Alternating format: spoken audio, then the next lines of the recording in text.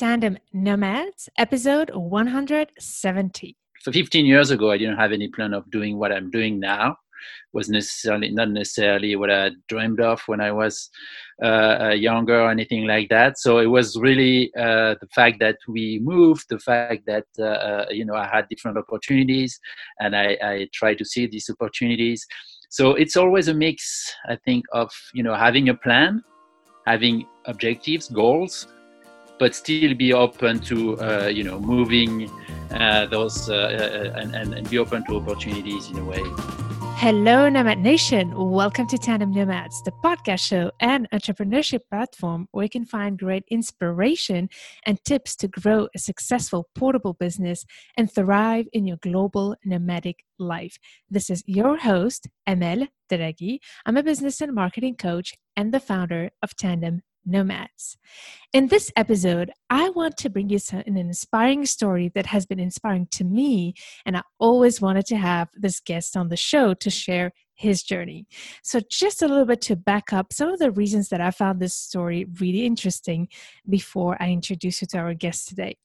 I love having male expat partners because I do think that their perspective is wonderful. And I tend also to have a great guest here who have thought of building a portable business that is quite unique, and having different ideas can maybe as well inspire you. But on top of that, our guests today have managed to create a very successful media in a very specific niche and attract an amazing audience. And I will be looking forward to his tips on how he did that. So Emmanuel, are you ready for this ride? I am ready. Fabulous.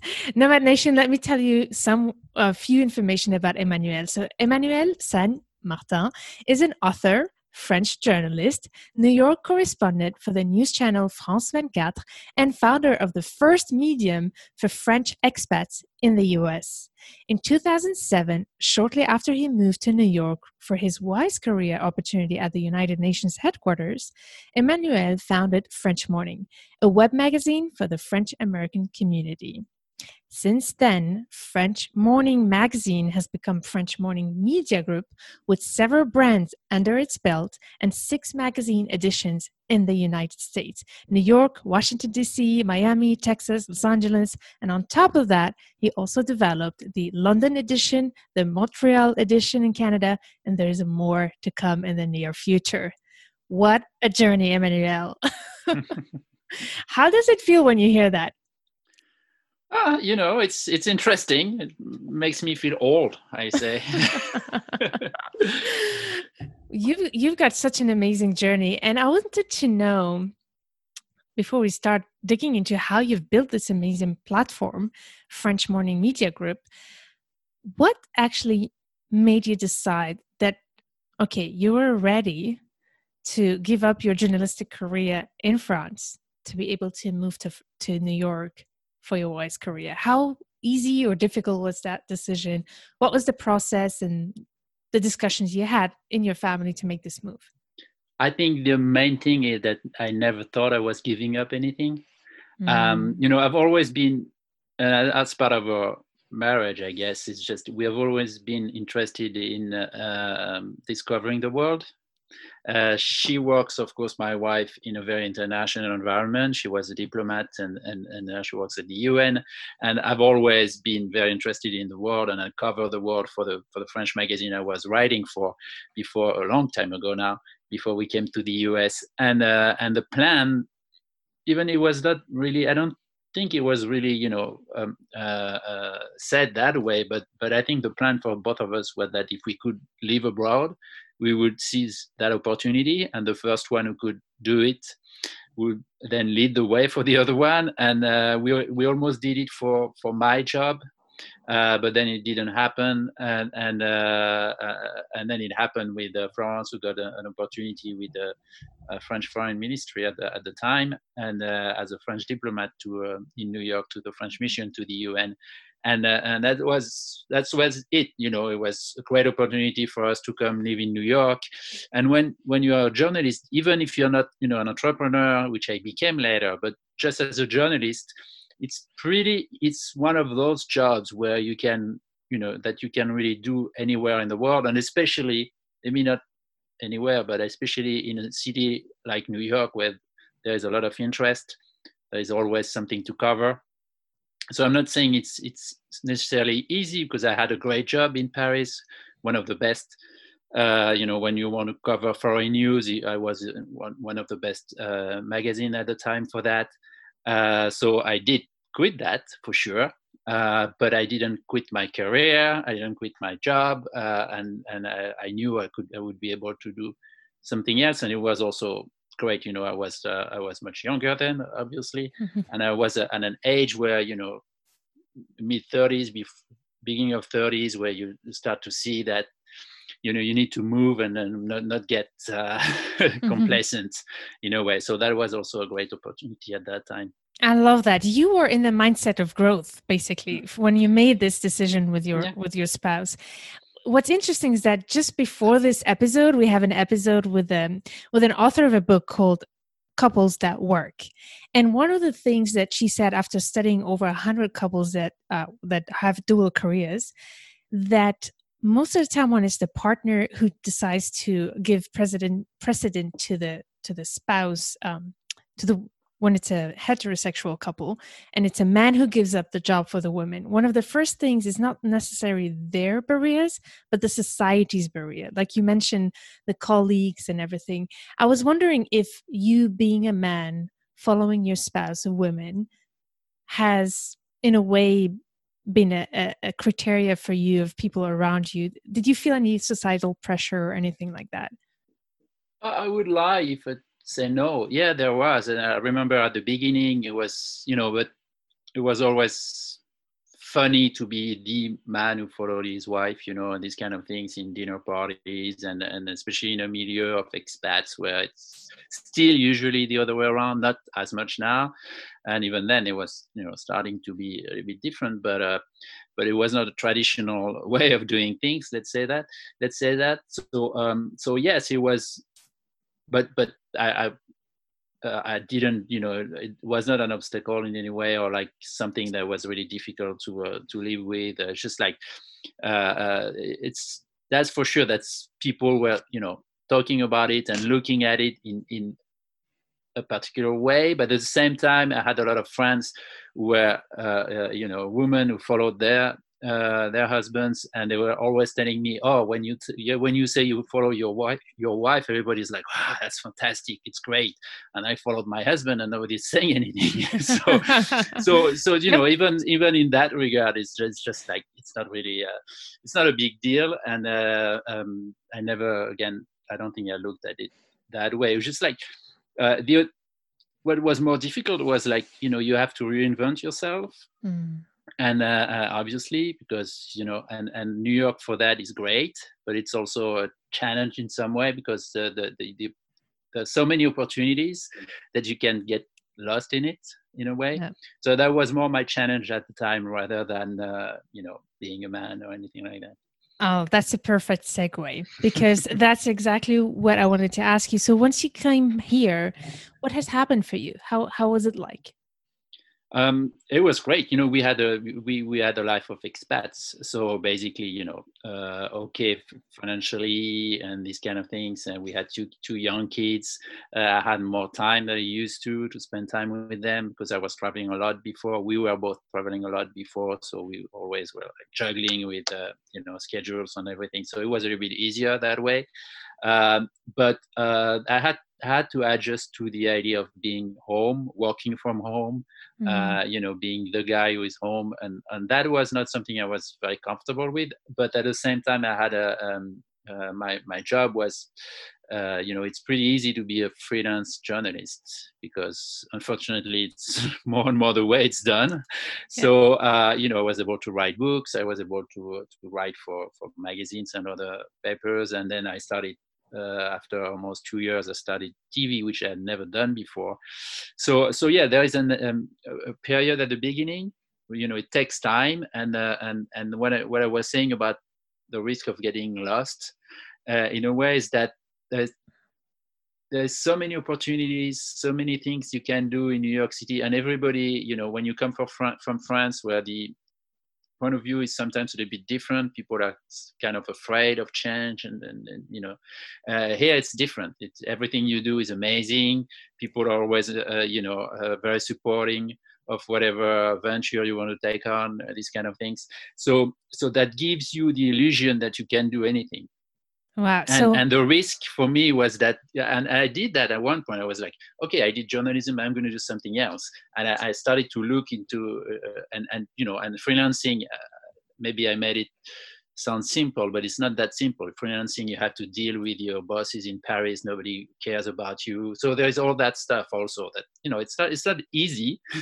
It's something that you do, but it's not easy to make a living out of it, etc. So there were moments where I really wanted to do something else, and I started to do stuff when I realized that it's great, but you still have to know yourself and use what you've done before, maybe to do something else, but not ignore what you've done before when you're 30, 35, because it doesn't make much sense. Yeah.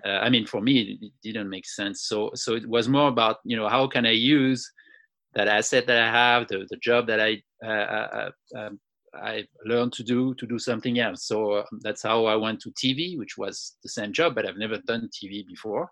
So I became a TV reporter. At the same time, I started to develop the idea of French Morning and being also an entrepreneur, but really on the side at the beginning. But that was a little bit that idea. So how can I use my journalism, what I know about journalism, and especially about community journalism, to kind of an entrepreneurial venture.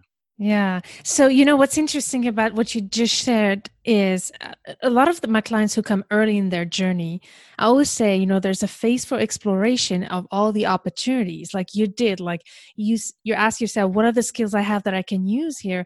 And where are the new opportunities that New York can bring me? And you have explored that with TV, with other opportunities, and started slowly narrowing down, which goes back to what I was saying. There's phase for exploration, and then there's a phase where you need to focus and pick a direction and go.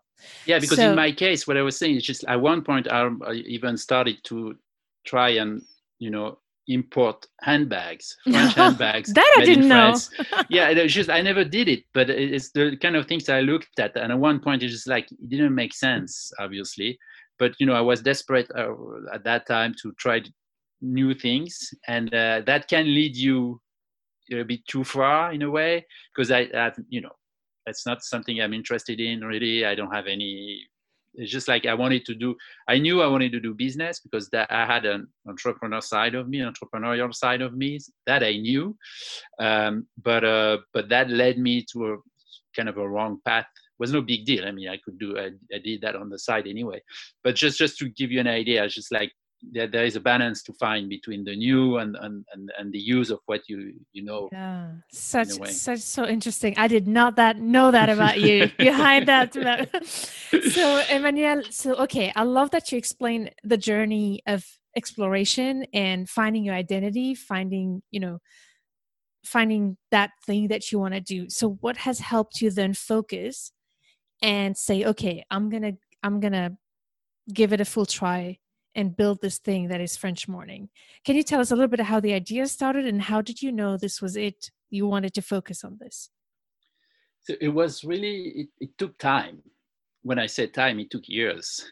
And because I knew from scratch what I wanted to do, which was with French Morning, which was at the beginning a website in New York for French people living in New York, who didn't have really community-based magazine, web magazine. It was always online, but and I felt that there was a need for local community news that was not really met at the time by anything that was on the market.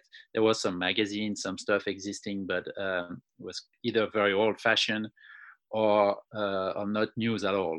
And I thought that, when I started my career, when I was a student, very early, 18 or 19, I was working for a local newspaper in France, where I'm from, in Normandy, and that I learned that the quality, what local journalism can bring to a community, and why it's very important to. And my idea was that you could reproduce this idea of local journalism. So the news you use, the phrase, and the news you really need, and import that in another kind of community, which was a community of expats or immigrants, which was, it has been existing here in New York forever with, Chinese community. They have huge newspapers, Russian, Asians, they have radios, all of that. But there was nothing really for French people. It was a small community. But my sense was that it's a small community, but it's usually pretty, comfortable people, expats, etc. So there was a on the business side, I thought there was a way to support the business. So that was the idea at the beginning. But from that, it took me a long time because it was a side project for a very, very long time. So my philosophy was always, I want to do it seriously, professionally. Even if I don't make any money, but all the people who are going to work with me on that are going to be paid, freelancers, which made a big difference because they have been with me. Some of them have been with me since then. And in crisis that we had recently, all of us, that's where you really see the difference, because people are, they stick with you because, you treated them decently at the beginning. And also more than that, it's just like, if you want something professional, you have to pay people. So I always wanted to do it professionally, even though it was not a business per se at the beginning, but it was built and thought of as a business. Oh, wow. I have to unpack a lot of gems in what you said. So the first thing that I want to say here in what you said, and I want to digest it for the listeners in case, Nomad Nation, you want to find out, okay, how does this replicate for me? The first thing that I see in your journey, Emmanuel, that you found a problem to solve, that there was no news platform for the expats, the French expats in New York. You also found a very small but specific and powerful niche to serve. And on top of it, what you told me was like, bing, bing, when you talked about the crisis, we'll talk about the crisis later. We're recording this episode in the middle of the pandemic of COVID-19. But the thing that you thought about early on was what differentiation value am I going to have to be relevant? And for you, it was making sure to do this professionally, even if it's a side gig, and then paying the people who would be working with you. I think, and you're saying it's paying off because these people during the crisis now are willing to take a pay cut while you're having to, reduce your activities right now. So this is huge. And it reminds me of my own journey of having a sidekick. And that's also for all of you listeners, is that you can start a business without taking too many risks by having your job or whatever activity that you want to focus on. Or even if you're a mom, for example, or a stay-at-home dad, and you don't have the full time to be able to develop a full-fledged business, thinking of developing something on the side and building up over the years so that you can be where you are now, Emmanuel, with this big platform and this huge media. You build it slowly by slowly, step by step, which is something really remarkable in times where people are becoming so impatient about getting results. And a lot of my clients will come to me and say, hey, it's not picking up, and they had just started like a month ago.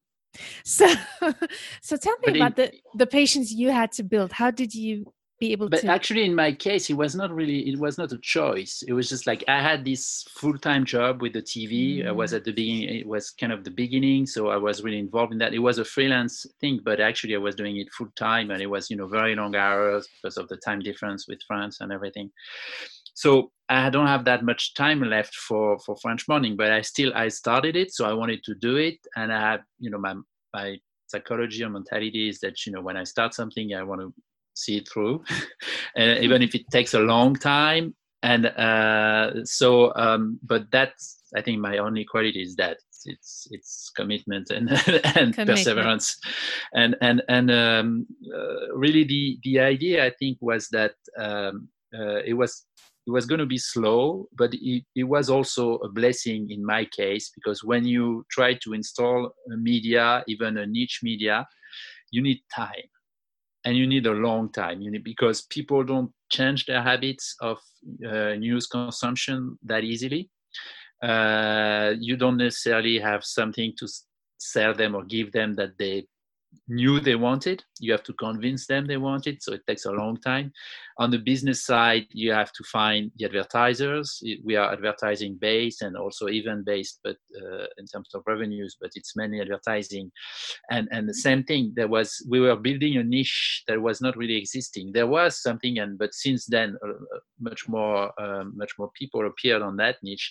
But a lot of the advertisers we were talking to 15 years ago, where not 15 but 12 years ago, we actually had to convince them that it was great to be online rather than on print, because they were all on print. It was only 12 years ago.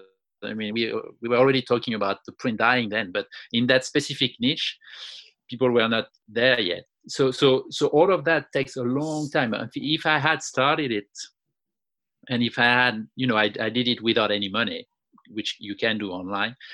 But if instead of taking like 5-6 years to really start it, I had, raised $1 million, I'm not sure I would have been able to do it, because there is a time. I mean, that's specific to my business and my industry, but there is something that's you cannot compress. I could have been, instead of 5 years, maybe I could have done it in 2 years, but you have to be ready either to spend a lot of time without being paid, or to lose a lot of money for many years, because of just that. It takes time to build a brand in this area and this industry. So that was in that way, the fact that it was not a choice again. It was just I had something, other things to do, and it was something I was doing on the side. But it was a blessing in many ways, up to the point where it became the opposite, and I had to make a choice. But for the first few years, or 5 years maybe, it was actually great. Yeah. So real quick about two things that you said. I really believe that growth is about resources. You either have time or you have money. If you have money to invest in going crazy in advertising, reaching out, then you can do it faster. But if you don't have the money, then you have the time. And I think that's what the choice you made as well. So when is the moment where you said, okay, now I'm ready to quit the slow path and focus and make this my real main business? It was not really a business. I mean, because the business was not huge anyways, but it was more personal. And the fact that I had spent a lot of time on that, and it was not really paying off, because, I was still doing it on the side, and you cannot, if you do it on the side, it's going to stay a side thing. So there are positive and good aspects that I mentioned about that, but mainly it's going to stay something very small that you're not going to be able to make a living off. Maybe some people would be very, very lucky, but in our case, it was not. So I really had to make a decision at one point where I wanted to focus much more. So I did it gradually. I did less and less TV, and spend more and more time. And then I started to hire people to really invest. I raised a little bit of money, not too much. And then I hired, more and more people, and then it's still not huge. It's still a very small venture, but we've grown. Once we decided that, which was like maybe 5-6 years ago, the first 4 years we did times 5, I think, in terms of the revenue and the size of the company and everything. And then until the point where we reached a plateau, because the niche is what it is, and it's going to be more difficult to stay just for the US, which we were at the time. But yeah, it was really gradually that we did that. That's fascinating. So I love that you talked about this gradual thing, and that at some point your niche has you have exhausted your possibility of that niche, and that's when you expanded. So talking about that, I just want to give some numbers so that our listeners have a little bit of an idea of what that expansion looks like today. So French Morning today has passed over 6 million unique visitors and attracts on a regular basis 500 100,000 readers per month. And one element for me that means even more than these great figures is that 65% are return visitors. So what was the secret to get there? Um, it's I think it's I hope it's the content we do, because I'm a journalist, so I believe in that. And it's just having, it's nothing fancy or anything like, but it's just content people need, and community content, which is a mix. It's really a mix of things. It's really practical content, how you do to get your green card or your visa or these kind of things. It's kind of city guide stuff, where you go to eat, where you get your baguette, where you get your, and more generally, how you live around, in the city you are in and the area you are in, but also community based stuff, like what's happening in the French community, the businesses, who is building a new business in this area, who is very successful in that area, who is doing, but also bilingual education, helping people with the education of their kids, how they can keep French, which is something, French language, something people are already involved in, a lot of our readers. So all that's really their kind of daily life. And again, the main comparison, and the best comparison is local paper, local magazine, or the local newspaper you have, that's really talking about your daily life, giving you tips, giving you information you need. And even in the time, for those local newspaper, digital is tough, but for us actually digital was a plus, because it would have made sense 20 years ago to do a paper for this. It was impossible, because that it's a niche and it's a community, but it's spread over at least an entire country. A huge one. yeah. So and now several countries in our case. But we still have this. We're creating this community, and it would haven't been possible without the digital. Yeah. So in our case, it was a plus. I think there's two things here. The fact that you were ahead of your time by thinking about the digital medium, and that also helps you build your business in a portable way. Tomorrow you need to move, you can still continue to work on this business. But on top of it, you said community. And I think this is a huge component of your success. And I see it when I go to your events, when I talk to your readers. There is a French morning community. And let's not forget as well the team that you have that is so, I find like they're just very good ambassadors of the brand as well when they're in contact with the community. Is there any tips you can share about how you managed to build that relationship and build that community? I don't know if it's but the thing is that community is our business. That it's not like we sell something to a community, and it's just like building that community and building that relation with that community is our business. That's what we sell to advertisers. We don't sell them, thousands of views and stuff like that, because it doesn't make sense. If we do that, now we're starting to get to a point where we can make a little bit of money from like YouTube advertising. We have a big following on YouTube, so we're now able to get, a few $1,000s a month, but it's not financing the business. So what's financing the business is really the relationship we have, and what they call, in the lingo of the industry, the share of voice that we sell to the advertisers.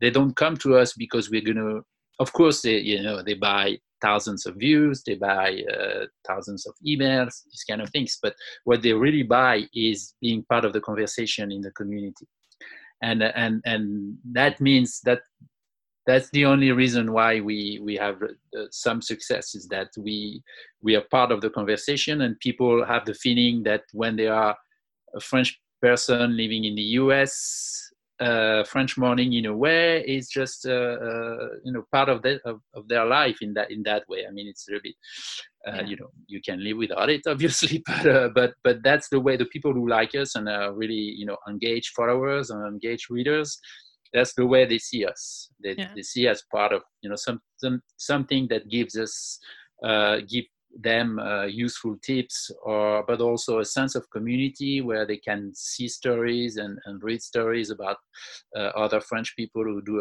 amazing things in the US, and also that's how we came also to add the event business that we have, which is, it's not an event, we are not organizing events for anyone else. We do French morning events, and the people like it because it's a way for them to of course, get into contact and get connected to other people from the community, but also other people from outside that community interested in that community. So, because we have another brand that we created that's called Frenchly.us, which is for American people interested in France. It's much more lifestyle and about, things to do in France and lifestyle, etc. And the events we do usually really connect those two communities, the French expats and the Francophiles, in a way. So that's and the events now are like 25% of our business, but it's a very, very important part of connecting with the community, and even if people don't come to all of our events, obviously, but they know they're here, and it's also that's how we built. It was a great part of building our identity. Yeah, it was huge. And I can say that as a consumer of French morning myself, on top of, I think one of the key, I would say, for me to be interested in French morning was the relevance of the content and the feeling that you knew exactly what are our needs. Like you listen to what the audience, and the titles are always spot on. The topics are always spot on and accurate. And as you said, it's the quality of the content as well as featuring people from the community, creating that sense of community on top of it with the events, which led to, you were saying about the percentage, 25% of your revenue comes from the events you organize. They're also a great way to bring the community together.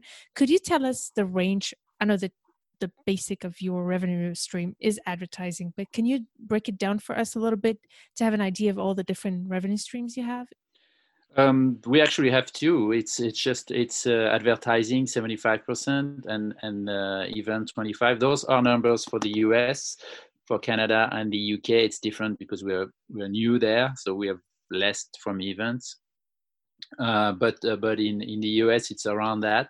It fluctuates depending on the years and everything. But the events is 2/3 of the event revenues are actually sponsorships. So it's kind of advertising too. It's not direct revenue from the events, from the people who come, and even we sell tickets for some of them. Some of them are free, but it's mainly advertising. Or people who, for when we have some events that are like fairs or exhibitions, then it's selling booth tables to those businesses and vendors. But so it's mainly a B2B business in terms of the revenue stream. Okay, that's great. So in terms of the team now, how many people work with you? We have around 12 full-time, 13. And we have 15, depending on the month, but around 15 freelancers that are a mix of journalists and salespeople for advertising and a bit of marketing. Wow. So you've been talking about the importance of the team that has allowed you to grow as well. So what are your secrets to be able to make the team, on top of paying them well and paying them? I didn't say well. It's journalism. That's true. So it's journalism. That's true.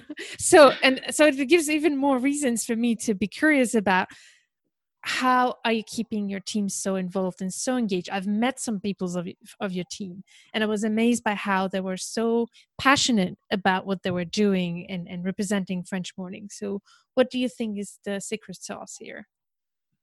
I don't know. I wish I knew. It's just mainly it's finding great people. So being lucky, I guess, and trying to make sure that the people you hire believe in what you do in a way or another. We don't have to believe in the same things or the same way of doing things or all that stuff, but that's the great advantage of being in the news area, even if but people can kind of easily take pride, get pride of what they do, because they go to a dinner party where they don't know anyone and everybody knows French morning. And it makes you feel good in a way. So that's why this area and industry is it's so interesting. It's hard and tough to make money, obviously, but there is brand value that it's really, really hard to build in anything else. If you work, selling any kind of products, it's hard to feel the same thing. So, but again, I'm speaking as a journalist. So, but I see that even from people who are not journalists from the team. So it's mainly because, again, it's we are a small company and we are in an industry where we cannot pay. Especially living in New York, for the part of the team who is in New York, it's tough because it's they don't get the same kind of money if they were working in many other industries in finance or anything in New York. So they have to find other ways, other reasons to be there. And I think we are lucky that they are able to have this sense. And over time it's not easy, and I'm not sure we succeed all the time doing that. But trying to find ways to that people believe in the product and the goal in a way, and also have faith in a way in the way you do things and believe in you. And when there are it's not always easy. Again, you can have disappointments and setbacks like in any other business, but that's how, when you see that you have a solid team, when they stick with you. I love how honest you are about all of this and how transparent you are, because I think that's the value as well of your success and how you got to where you are today. So the final part for me of your expansion is that at some point you were like, okay, I need funding now to be able to grow and go beyond the United States. You're in London, you're in Canada, and you hope to go other places as well. So what can you share with us about the round of funding you did, and how did that idea came up, and how did you manage to do that funding? I don't know if I did it the best way, but two things. First of all, we are a small company, and there is we are on such a small niche that it's really hard for us to get interest from VC and this kind of people who want like 10, 100 times return on investment and these kind of things. Because I knew, and I'm ambitious and everything, but I know what the limits of the niche are, and except if we transform everything from the business and do it something else, I know that there are limitations. So I've tried, and I've tried, talking to people, VC or even individual investors, but who had the same philosophy. And I found a few, but it was not the best way to do. So when I decided to continue to grow, 3 years ago, continue to grow, we had to go internationally and try to become the French morning, not for only the French people living in the US, but all over the world. We did that by doing equity crowdfunding.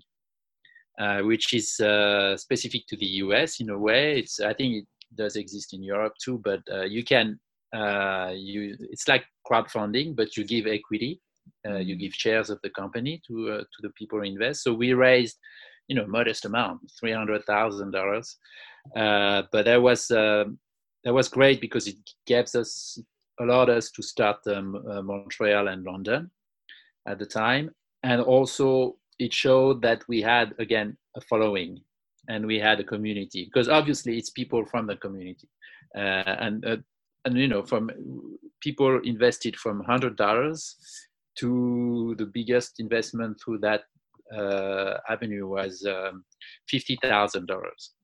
Okay, and someone who was just a reader, I didn't know him, and obviously he had the means to do it.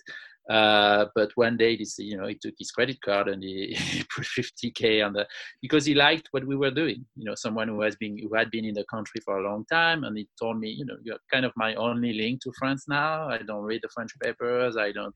So it was emotional rather than, but all these, you still want to do. It's a business decision though for them, even if there are, emotional reasons for them to do it. They still look at your numbers and they want returns at one point, and it's not a regular investment for them, but it's still an investment. So, but it's, for us, it was great. And also the great thing with crowdfunding works if you have the community, if you have the audience, and that's what we have. So we really were able to use that, to leverage that. There are platforms to do that, to help you, and you have to go through those platforms. Which one did you use? Microventures. Okay, Microventures. We'll put that nomination in the show notes of this episode. Yeah. No, it's great. It's but again, I recommend it only if you have an audience or are able to leverage an audience, because they are not going to do the work for you. Of course. You have a few people who follow them and put like $500 in everything or everything they like on the platform as a investment strategy, very long term for them. But it's going to give you like a tiny portion of what you need. The rest is people from your community, like any crowdfunding. Yeah, exactly. And it goes back again to the value of the relationship you've built with your audience and the community. That's all about it. So as much as humble you've been the whole way about how you've been successful at what you do, and we shared a lot of ways you've been, and I think the relationship part is the biggest part. And but if you had to do something differently, what would it be? I'd be more ambitious from scratch, but that means it would be totally different. Because I think that would mean either raising money in a big way at the beginning, and because I like the niche and the niche idea, and it was perfect for the way I was doing it and the way I did it, and it was something I liked and everything. But being more ambitious would mean that you can go. You need to have your niche, but I think finding a bigger niche, and so I would say that maybe, because I was very happy. I'm still very happy of the way we did it, because it allowed me to do several things at the same time. But now I've seen the limitation of that in a way. So it's just like, it's hard also when you've started something on the side. You take habits and you don't necessarily design processes the way you should design processes, and the way. So it took me a long time after to, and I'm still kind of in the process of doing that, finding process and ways of doing business that are more relevant for a growing company than for just a side business. So yeah, maybe thinking bigger, but I don't know if it's me anyway. But so you ask me what I would do differently. So it's easy hindsight, once it's done, to know. And there are many other things, smaller things, obviously, but the biggest thing would be that. Yeah, thanks for sharing that so honestly. And I think it comes also with the vision. When we're testing and doing a side gig, we don't necessarily have the vision, but I think at this point you're starting to you already have a vision now, and I think that's why you have that visibility now that you didn't have before. So you've developed your vision, and now you're working towards it. Speaking of which, we are now in a big transition in our world, not only because of the pandemic, but also in general, the digital media and everything. I'm curious to know, to end and close this episode, what is the future for you like? What are the things you're thinking about to either expand your revenue streams, or what are the avenues you're exploring right now for you to take this to the next level? Oh, there's so many things. I really want to keep doing what I do, and because I'm kind of in the middle, of things here with especially with the new countries we launched, Canada, Montreal specifically, and London, which are doing great in terms of audience, and London is starting to do good in terms of business, but there's still a lot to do.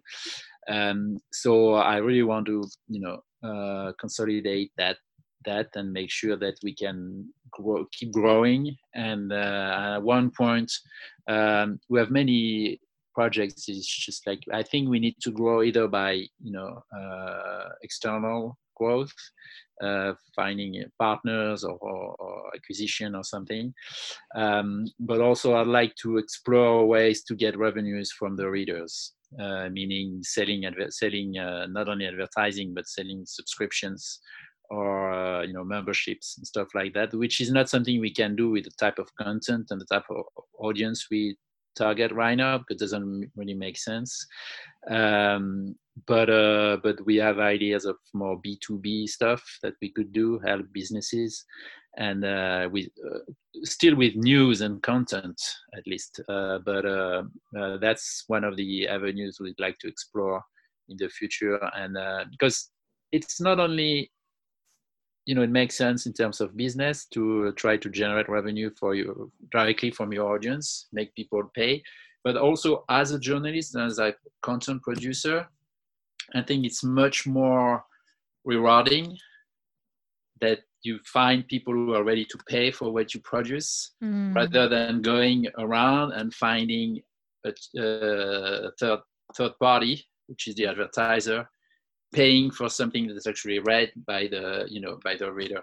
So there is also, maybe philosophically or conceptually, I find it interesting to, and also in terms of the way the content business is going and the news business, I really believe, and you're starting to see that in millennials.